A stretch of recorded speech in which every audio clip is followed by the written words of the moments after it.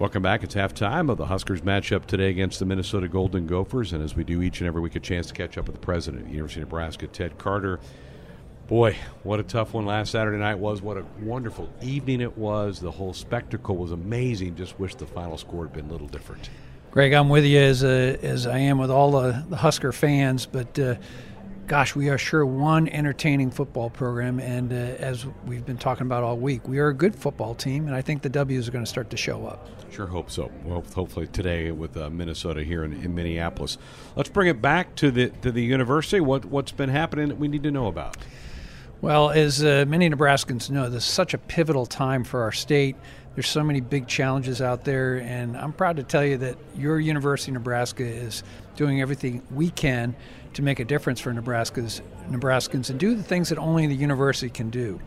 You know, the state's about to receive a fairly large sum of money from the federal government coming off the COVID-19 pandemic, and we have brought a bunch of really powerful ideas to the unicameral for things that we can do to change Nebraskans' lives. Let's talk more about some of those opportunities. So I'll just highlight a couple of them. The first one is trying to grow a healthcare workforce for rural Nebraska. Our state faces urgent workforce shortages. A recent report from our experts at the medical center showed that Nebraska counties across the entire state, so 91 out of 93 counties, that is only an exception to Douglas and Lancaster, have designated shortages in just about every type of primary care, especially in mental health. So we think this is the time for us to up our game and develop that workforce for rural health care. We're also taking a look at next generation of ag leaders who are going to feed the world. We're already one of the leaders in the world on this, but with our global population expected to reach just about 10 billion by the year 2050, we know that we're going to have to do more with the water and the precious resources that we have. We want to be the leader in research for how we're going to be more successful in developing our land and doing the best we can with water to grow our crops. We want to take another deeper look at research for pancreatic cancer. It's the number 2 leader for killing people with cancer, about a 90% mortality rate because it shows up so late. By the time you find out, it's already gone to your other organs. So we want our researchers at the Med Center to be able to do more on providing answers and solutions with pancreatic cancer. And finally, growing a talented STEM workforce who are going to fill the needs for our state.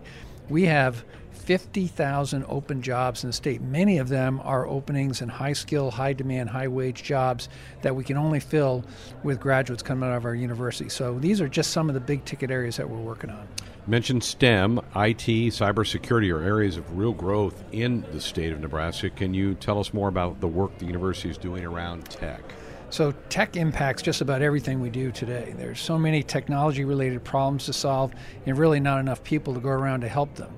Our computers have permeated more and more through our lives. Cybersecurity is now one of the most important workforce needs that we have. These are the weapons and the people that we need to help protect our home networks, robotics to medicine. I mean, everything that we touch now goes through our computers. Tech security continues to be the national challenge, with damages related to cybercrime projected to hit about $6 trillion annually just this year.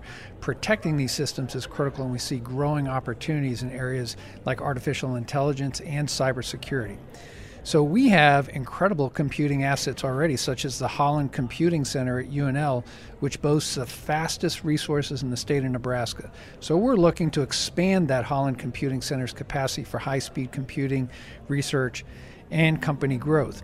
And the STEM Trail Center at UNO also serves as a voice for STEM needs in the Omaha area. Their team works with hundreds of partners to identify needs within the local economy and facilitate opportunities related to technology. So we're looking to expand this capacity at the STEM Trail Center that would allow us to train Nebraskans pursuing these high-skill, high-demand, and high-wage jobs. Very good information for all of us to know about. All right, anything else we need to hear from you before we let you get back to the game? Keep the faith. The wins are going to come. Keep the faith. That's the way to do it. It's going to be we still have a lot to play for, I think, in this season. Good to see you as always. Always good to see you. Ted Carter with us here at halftime. We've got more coming up next.